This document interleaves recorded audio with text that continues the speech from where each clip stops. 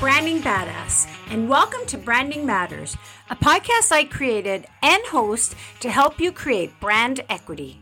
Branding Matters is brought to you by Genumark, one of North America's most trusted branded merch makers for over 40 years. Branded merchandise is one of the best ways to create brand awareness. Whether with your team or your fans, there's no better way to show your appreciation, connect with your audience, and build community than combining thoughtful design with great products that tell your brand story. When you partner with Genumark, you get more. More personalized service, more creativity, more innovative solutions, and more importantly, you get it all from a talented team of branding experts who have the experience and know-how to make your job easier and, best of all, more fun. From promotional products, custom uniforms and clothing, to sports co-branding, web stores, and warehousing, Genumark makes it happen. And being ISO certified, you can rest assured ethical sourcing and sustainability are front and center. Genumark is big enough to matter, but small enough to care. So if you're looking for the right partner to help you create brand awareness, email brandingmatters@genumark.com to start your next project today. That's brandingmatters@genumark.com. My guest today is a real powerhouse. Her name is Amanda Russell, and she's an award-winning brand strategist, fitness icon, author, keynote speaker, and former model. She's also a PhD and has taught at some of the top schools in the world, including Northwestern's Kellogg School of Business, London Business School, Harvard, Wharton School of Business, and the University of Stockholm Business School. Amanda is also an advisor to top global brands, including Lamborghini, Cedars-Sinai, and Lionsgate. And she speaks around the world on influence and the future of marketing. Her latest book, The Influencer Code, is the official resource to influencer marketing for college programs worldwide. I invited Amanda to be a guest on my show today to discuss the truth about influencer marketing. I wanted to learn about the myths surrounding the term influencer, and I was curious to get her point of view on the difference between attention and influence. I am so thrilled to have you here today, Amanda. Welcome to Branding Matters. Thank you so much. Thanks for having me. Oh, it's great to have you. So where are you right now? It looks beautiful. I can see behind you. I am currently in Austin, Texas. I've been all over, but yes, I'm calling Austin my newest home. And so you're originally from a small town in Canada, and I'm in Canada too. What small town are you from? I am from North Bay. You're from North Bay. Okay. So I do my research before I bring guests on, and I learned about you and your high school, and your gym teacher had a really, really profound effect on your life and basically changed, I think, the trajectory of your life. Can you share about how she changed your life so dramatically? She did. And it's ironic that you mentioned that because she just retired this past week. And I did a video for her retirement for the whole athletic banquet, like she was the head of said, that they played at her at the end of the athletic awards. Tell her how she changed the lives, well, for so many, but for me especially. And she was the one that introduced me to the ideas of a bigger world. So, I had never really left the square radius, a couple hours, my hometown, and didn't even know. I had never been to the US. I didn't know what was out there, even what the opportunities were. And she she just gave me confidence and inspiration. She encouraged me to join the running team, the cross-country running team. And I remember being insulted almost and saying, like, why would you that's the only team that you don't have to try out for. And is that true? Yeah, it's the only team you don't have to make. You just everyone else just goes. But she saw something. She changed the narrative around it, and she said, "You have potential in that." And it's it's the only sport that's not subjective. A time, if you run track, or a time on a track, or a time in a distance is a time anywhere in the world, and you're built for running. Basically, what she was saying was, I wanted to play basketball, and she was like, I don't think I was that good, and I had no chance. And so instead of saying, you're going to be cut from the team and you have no future, do something where there is a potential in the future. And that's when she told me about this word scholarship, and that the US had these different divisions, and that if you run certain times, you could get a full athletic scholarship to these Division I schools and get your whole academic career paid for, and you could travel. And I remember the moment she used the term scholarship, because it was a foreign word and I didn't know what it meant. And I became, I would say, obsessed. And that's been a theme through my career, is obsession and my life. I became obsessed with, I wanted to get to school. What did I have to do? And the thing about running, which is such a beautiful metaphor for life and for business, is that the goal is very defined. And the training plan may differ and change along the way, like a business plan does.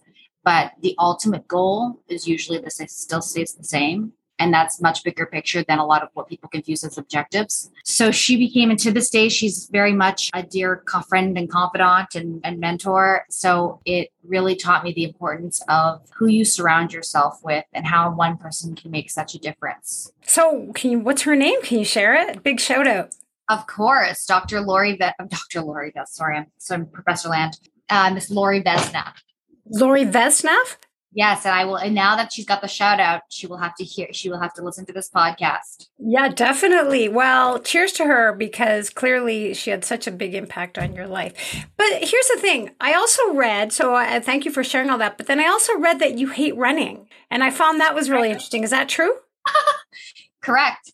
Very correct. I hate running, and I hated it every single day of my life. I like the feeling after, but that's why I think it's such a farce when they tell, especially young kids, like, you have to find your passion and be passionate about what you do, because how could you possibly even know what you're passionate about unless you've tried and done everything? And I think there's a really big difference between following a passion and being passionate about what you do. And I was passionate about where running was taking me. I was passionate when I started doing well. I was passionate when I got a scholarship, when it started giving me an identity, when I started feeling like I was being productive and going somewhere. You become passionate and you start to learn themes. But to follow a passion, I mean, if I were to follow my passion, I would probably be sitting on a beach drinking a really dirty martini every day. I'd be really passionate about following my passion. And I also think that that's false advice, because I think it's, and I hate to call him out, but Gary Vaynerchuk says, wake up every day and look at yourself in the mirror and ask yourself what you want to do. And that's what you should be doing. Well, again, if that's what you're doing, then when it gets hard, you're going to quit. So again, I use running throughout my business, through consulting, through teaching, because running is such a great metaphor, because there are certain people that say they love running. And I mean, I applaud them. Great. I'm so happy that you just really enjoy pounding the pavement mile after mile, but it is hard. People don't run because it's hard. And when they do, they're applauded for their discipline and the challenges. And there are a lot of days, most days, that you don't want to get out of bed at 5 a.m. when it's pouring rain or it's freezing cold or it's 100,000,000 degrees and pound the pavement. And you're hot and you're tired and you're burned out, and racing's a lot of pressure and running's a lot of pressure, and it's physically uncomfortable. It's every sport's punishment is running miles. So there's a reason for that. And so when it gets hard, you learn, it's almost like the drill. When it gets hard, you become so mentally strong. And I remember at a point in my college career when I was a freshman and I was roomed with the captain of our team, our very first meet, and it's super high pressure. And I had won my first race, and there's no division. So it's like freshmen through seniors are all in one category. And so when you win, there's nowhere to go but down. And that was kind of a curse. And the pressure then for this next race was very, very high. And I locked myself in the bathroom in this motel room in the middle of, I don't even know, Indiana or somewhere, and was crying because I thought, oh my God, what did I get myself into? How am I going to do this for 4 years? This is insane. We're training twice a day. We're on the road, on a flight or on a bus. Every single weekend, we have no social life. Our whole life is just running and training and school. And it's so hard. And so she asked me, she's like, come out of the bathroom. What's wrong? And I said, how did you do this? And she said, well, I had the same thoughts you did when I started. And it was my dad that said to me, you can either have these thoughts, but if you question yourself every single day, then you should just quit now. But if you decide, you make the choice that you're going to be in this, then you need to turn the switch in your brain that puts any doubts, any questions, any dread in your head. And you have to turn that switch off, and you have to exercise it like a muscle, and you just become machine-like, and you get up and you just do it. And it doesn't matter how bad the weather is. You have to replace the negative thoughts that you are going to do this, that this is a privilege. It's a privilege to be able to be at that level to do that. So you have to decide. And that has become the best advice. And I've applied it to everything I've ever done, more so in my professional life now than before. And it's the same thing, it's funny, not on the same level, but it's the same thing. I like to work out, or again, I don't like to work out. I actually hate working out, but I do it. I do it like brushing my teeth every day because I know it's good for me and I like the results. But when I'm doing it, I'm not having fun. I actually don't enjoy it. Right. We have to start looking at the outputs versus the Yeah. So what do you think the biggest thing that taught you then as far as business goes? Was it discipline, or, you talk about when you just can't go on anymore and making that switch? I think it's resourcefulness, honestly. And here's why. From the very beginning, you have to figure out what you want to achieve and what's going to help you get there. And basketball obviously was not going to help me get there, but running could. My career ended pretty abruptly with an injury, and it ended my running career forever. And I remember thinking I was so crushed and felt like a failure on so many levels, because at that point it was my identity, it was my career, it was my US visa, it was everything. And I was faced with having to go back to Canada because I wouldn't, have a US visa anymore. And in order to work, I would need a sponsor, and to get corporate work experience, you need experience. To get a corporate job in America, you need experience. So everyone told me, okay, go home, go to Toronto, work for a corporation there, get 10 years of experience, and then go to New York. Because I was like, well, I got to go to New York because New York is the Olympics of corporate America. And people were like, are you kidding? Like, you have no work experience. That's crazy. And even my parents were like, you're going to lose your health insurance you lose our support. Not that they could, financially, but they lost even their moral support. They thought I was nuts. But I thought I just have to. And I've always been that way, that there has to be a way. I will figure it out from the ground up. And there's something to be said about failure and failing on that level that removes any ego. And I felt like, rather than going home with my tail between my legs and living with my parents for a while, honestly, I say this not because I have bad parents, but just because I was just of the mindset that I was like, I always dreamed of New York. I'd rather be homeless on the streets of New York and figure it out. And when you are hungry and when you don't have a safety net, you become resourceful on a superhuman level. And I moved to New York City. I couldn't even get a cell phone, let alone an apartment, because I had no credit history. And I learned to use what you have. Stop competing on what you don't have and use what you have. Why did I go into running? Because I was built like a runner, not a basketball player. I didn't have work experience, but that's where I really understood the power of influence. Was I have all this, I had been sponsored by Nike. I had qualified for Olympic trials. I had all this discipline and work ethic. And so I set a goal, which is like number one in running, right? Set your goal. And mine was like, get sponsored. It doesn't matter where, just get big international firm needs to sponsor me.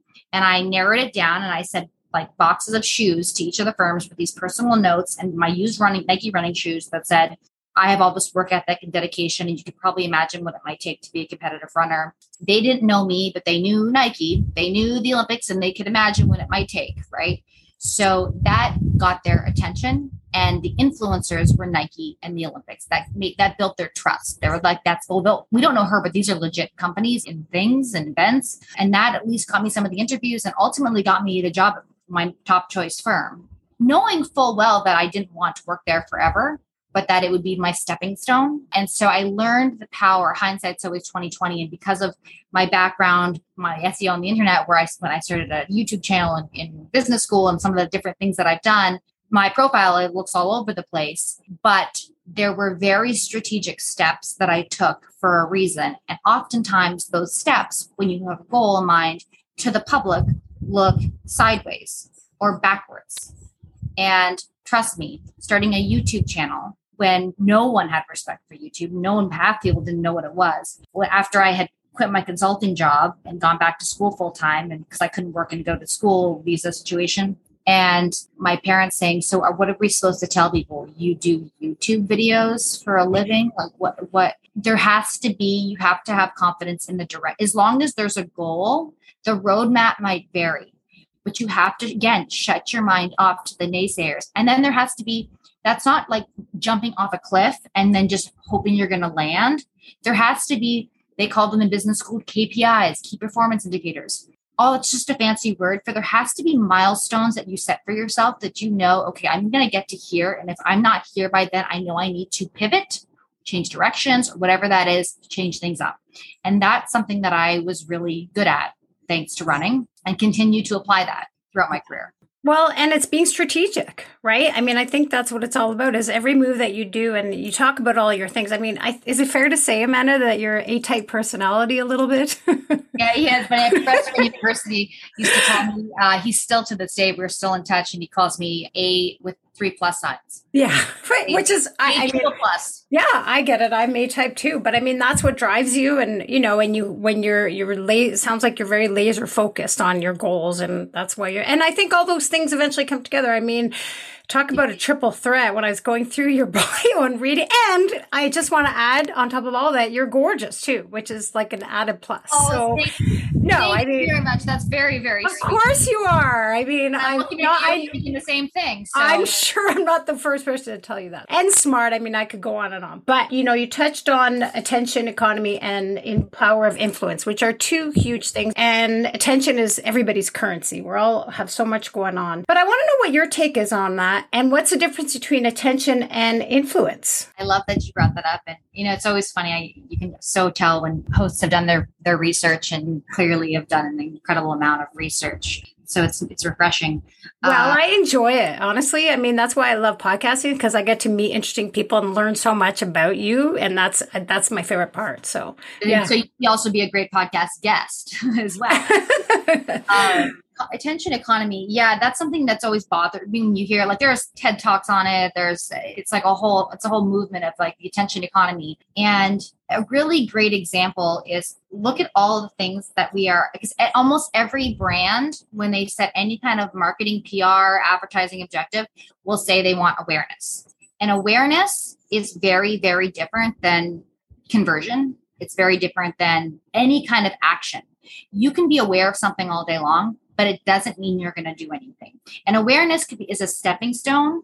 You have to be aware of something in order to be able to take action, whether that's to buy into an idea, a product or service, or a choice that you make, or a thought that you have.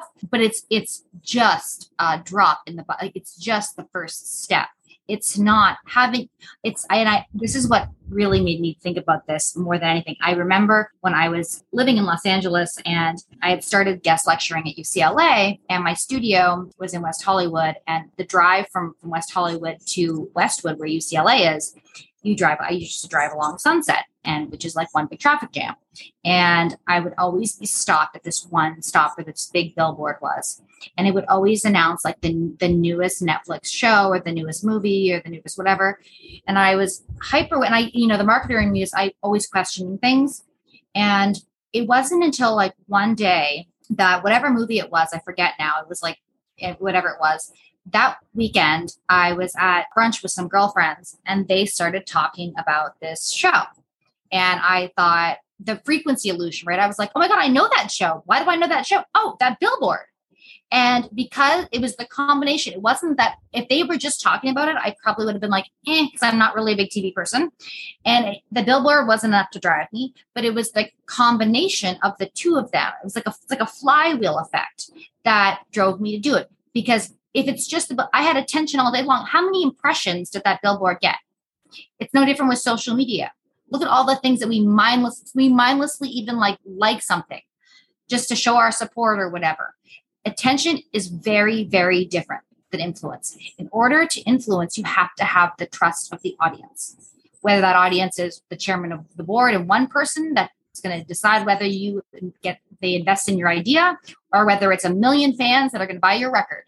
But you have to have the trust. And more, like celebrities and these macro social media stars are great for awareness, but especially when it comes to higher investment decisions, investment meaning capital, but also meaning how it's going to impact your life.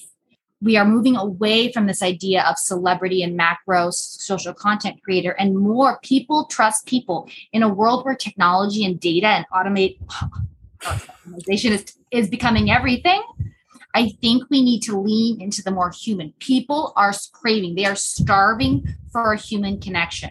So they are resonating with friends and family, people that are in their close circles, their doctors, their teachers, and people online that feel like friends and family and that they trust. I love that you said that, because I'm very passionate about branding, because it's all about connection, right? When you are trying to inspire your audience to fall in love with your brand and motivate them to, choose you first. Well, it's the same thing as when you're trying to influence someone as far as building trust. But I'm curious to know, as an influencer, how do they build trust with their audience, especially if they don't know them? You talk about family and friends and people that are in their lives, but what about strangers that you see on social media and quote unquote like influencers, big influencers that they've never actually met in person? How do they build that trust and connection? Well, I think we need to actually flip the model. So in order for a brand to stand out, quality, the argument of quality is all subjective. I don't want to get into that argument because everybody, and I'm actually giving a presentation in Milan next week on luxury brands. So everybody's competing on quality, right? Well, if you think about it, luxury brands are a great example because it's nothing anyone needs. And they're really all buying into the brand. And people buy into a brand. They don't buy from a brand. They want to feel a connection. So how do we build trust? We have to actually start by identifying that, and this is what brands and marketers tend to do is they go, who are our influencers?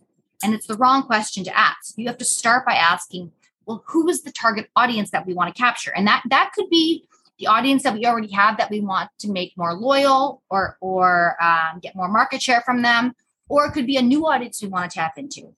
And then we have to become detectives in figuring out, who do they trust? And who do they trust is, where are they going for their answers to their questions, problems, needs, desires in that category? Who are they following? So a great example, I had a client who was a housewife, in one of the Housewives series. Oh, really? Can you say who it was? Yeah, probably not, because they're not going to like this one. Okay. Case study. But she's the OC one. She's on OC and she's got blonde hair and no, just kidding. Yeah, pretty much. One of the battles was that, so her lifestyle portrays a luxury brand, right? Always dressed to the nines, every kind of handbag, blah, blah, blah, red label, shoes, whatever, the whole thing.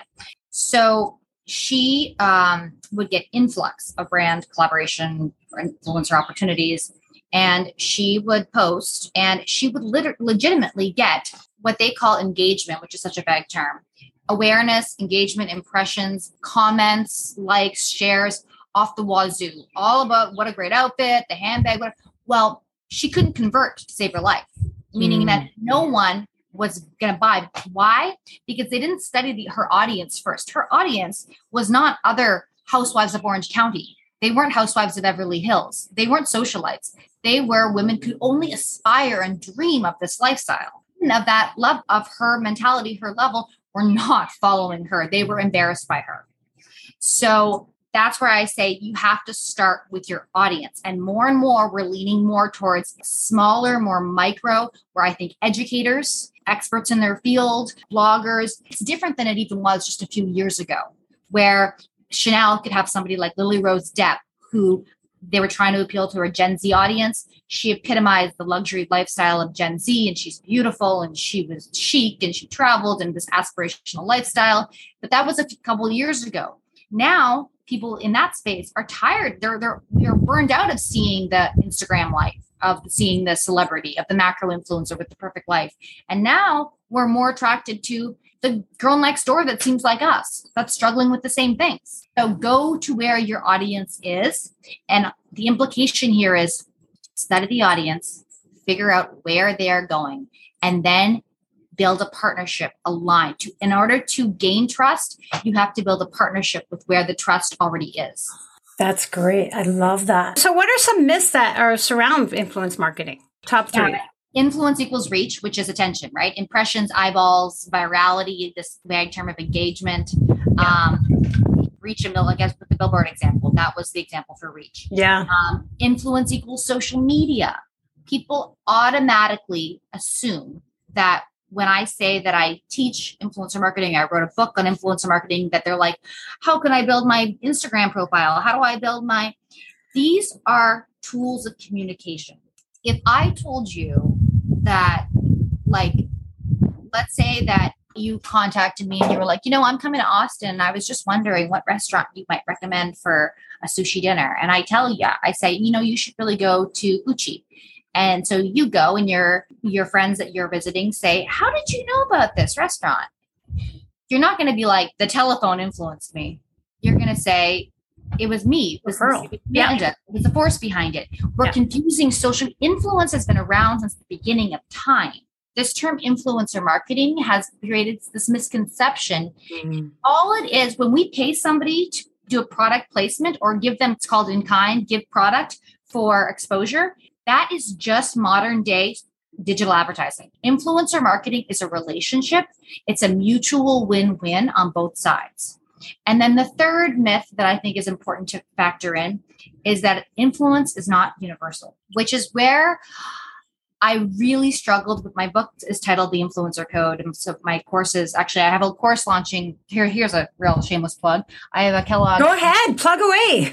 Meredith Influencer Marketing course. I got a Kellogg certificate from Northwestern, which is an epic marketing program, the number one in the world. And it's called Influencer Marketing, which was very, very controversial for a program like Kellogg. And we struggled with that because if you think about it, influence is an outcome, not a job title. And to say an influencer is almost like, can you imagine if I told you I was an influencer, like years ago, you would have said like, well, what do you influence? Because it's almost like saying you're God. You're like all being thing.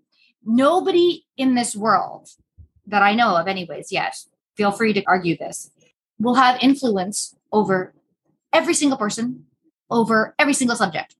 Maybe Oprah. Yeah. But seriously, it depends. It is contextual. It is so contextual. It's like there are so many conditions that influence, and it's not just people. It's environment, it's culture, it's what's going on in the economy. It's the weather is going to influence what you do that day, how you're feeling. So there are so many forces. That's why it's imperative that we understand. We spend the upfront time. I think of real influencer marketing as building a house versus pitching a tent. And right now, most agencies and most brands that are doing influencer marketing are just pitching tents. They're doing these one-off campaigns, which is just social media advertising. Real influencer marketing takes a lot of upfront time. Think about the best relationships in your life where that trust is built. That doesn't just happen like this.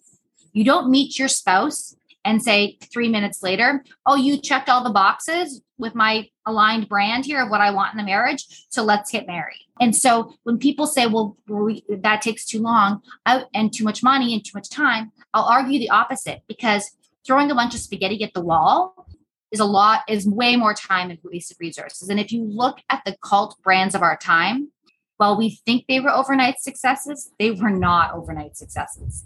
The infrastructure was built, and it was built over a long period of time. Mm-hmm. I love that. I love that you teach a course. So can you share, I know you sort of did a little plug about what you're doing now, but can you just share quickly about the course and how it came to be? Yes, I launched a course and I actually launched it across the EMBA, MBA, and Executive Ed programs and the Emeritus program at Kellogg, which was quite a feat. And that was a huge plug and shout out to Mohan Sani, the Associate Dean, who is truly, I should say, a legend, and not just in our time, but of all time. And what he's done in the world of marketing worldwide is just incredible. And to have him back me was really the reason I was able to do and span across so many departments in such a controversial topic in such a shorter period of time.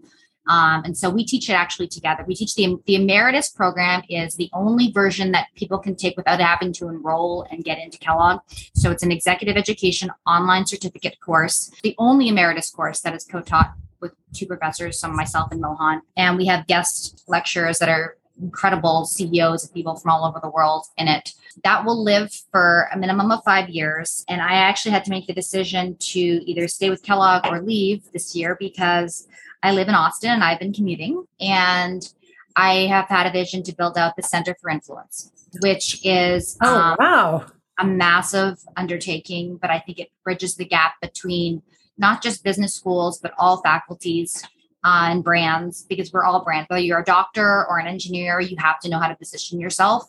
And that's something that's not taught in school. So I was teaching at UT as well. So I was going back and forth between UT and Kellogg, and they were going to force my hand to choose one. And I was going to choose Kellogg, and the dean at UT said, what is it that, I know we're not Kellogg, but they're still one of the top 5 business schools in the US. So I showed them the plan, and they made the offer I added some bells and whistles to it, and I live in Austin. So they came through, and I'm building out the Global Center for Influence, which will be the physical institute will be here at UT Austin, but we're going to have global partnerships all over the world. And so I'm really excited. That'll start in the fall. But again, I'll still do the emeritus program at Kellogg. That'll live that will continue to live, but I just won't be teaching live. That's incredible. Wow. Kudos to you. How exciting. Girl from North Bay. Okay. I know you have to go, but I have one more question. As I mentioned earlier, I want to say triple threat, but I would say you're quadruple threat. You wear so many hats. You're an author, speaker, professor. You were a model. I don't know if you still are. You're gorgeous, so I'm sure. YouTube star, and of course, influencer. So I might have missed some, but that's just what I have researched. Which one of those hats are you most proud of to be wearing, and why? I would say it's a mix between entrepreneur and professor. And I think of them as the same thing a little bit and I never thought, my dad was an elementary school teacher, and I never ever thought that, I used to think, God, for those who can't teach. And after being an entrepreneur and learning that how much potential people have, opportunity that they have, and they don't know, that's what it taught me, that there's too many times we don't go for things because we think it's so out of reach or above our status, or that we have to do XYZ first. I forget who wrote the book, Skip the Line, but there's always a way. And that's what entrepreneurialism taught me. The partners I managed to get, the way I was able to scale it, the way I was able to sell it, that I was like, I never in a million years growing up with the limited knowledge that I had would have ever thought of myself in with a partner like this, or name drop here, insert name there, the brand like this. And that taught me that if I can do it, and I'm not any smarter than anyone else, that so many of these other kids can do it. And to be able to inspire that, and it sounds really cheesy because I used to hate when people would be like, because you get more back than you give, blah, blah, blah. But I really have found that. And I have this posse of especially young women that have graduated from their MBAs or even some of the senior undergraduates that I keep in touch with. And I have mentored them through. Most of them are usually mini me's, same aspiration. They want to move to New York. And so I've got this whole posse that's now in New York and Los Angeles that I've sort of chauffeured over that way. And it's so rewarding. They keep me young. They keep me excited. And it really is to watch them. I'm proud of them. They're my children. Some of the things that some of them are doing, I'm like, God, I can't believe your ex at this company now. That's crazy. Oh, that's amazing. Well, you are so enthusiastic. I love your energy. It just oozes out of you. And you're obviously very, very passionate. It's not hard, to see that and feel that. So thank you so much. It's been so great. The time has gone already, but I just want to really, Amanda, I appreciate you so much coming on here and sharing all that information. And hopefully you've helped some people. You hear a lot about influencer and influencer marketing, and it's really more valuable, I think, than people actually realize. Transformational. When you shift your thoughts on what it is. Yeah.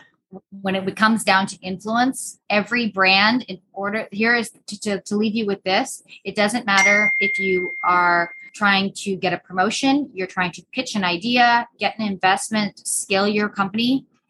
You have to be able to influence your audience, and knowing what and who influences that audience and how to connect with them. Yeah. And build that trust that you mentioned is so important. So if people want to learn more about you, if they want to connect with you, you have a YouTube channel. Where else are you on social? What's the best way? Yeah, YouTube channel is dead. LinkedIn is probably the best. And my website is amandarussell.co, not .com, and 2 S's and 2 L's in my last name, which everyone gets wrong. So it's amandarussell.co. There's also, you can get my book at theinfluencercode.com, which kind of walks you through it in my voice. It's not a textbook. It's kind of a fun, easy read, just something refreshing that I wanted in a world of boring academic books. I love that. Thank you so much for your time and your interest. It's been a pleasure and a privilege. And right back at you. Thank you. We'll stay in touch and we'll talk soon, hopefully. Sounds great. Bye. Bye.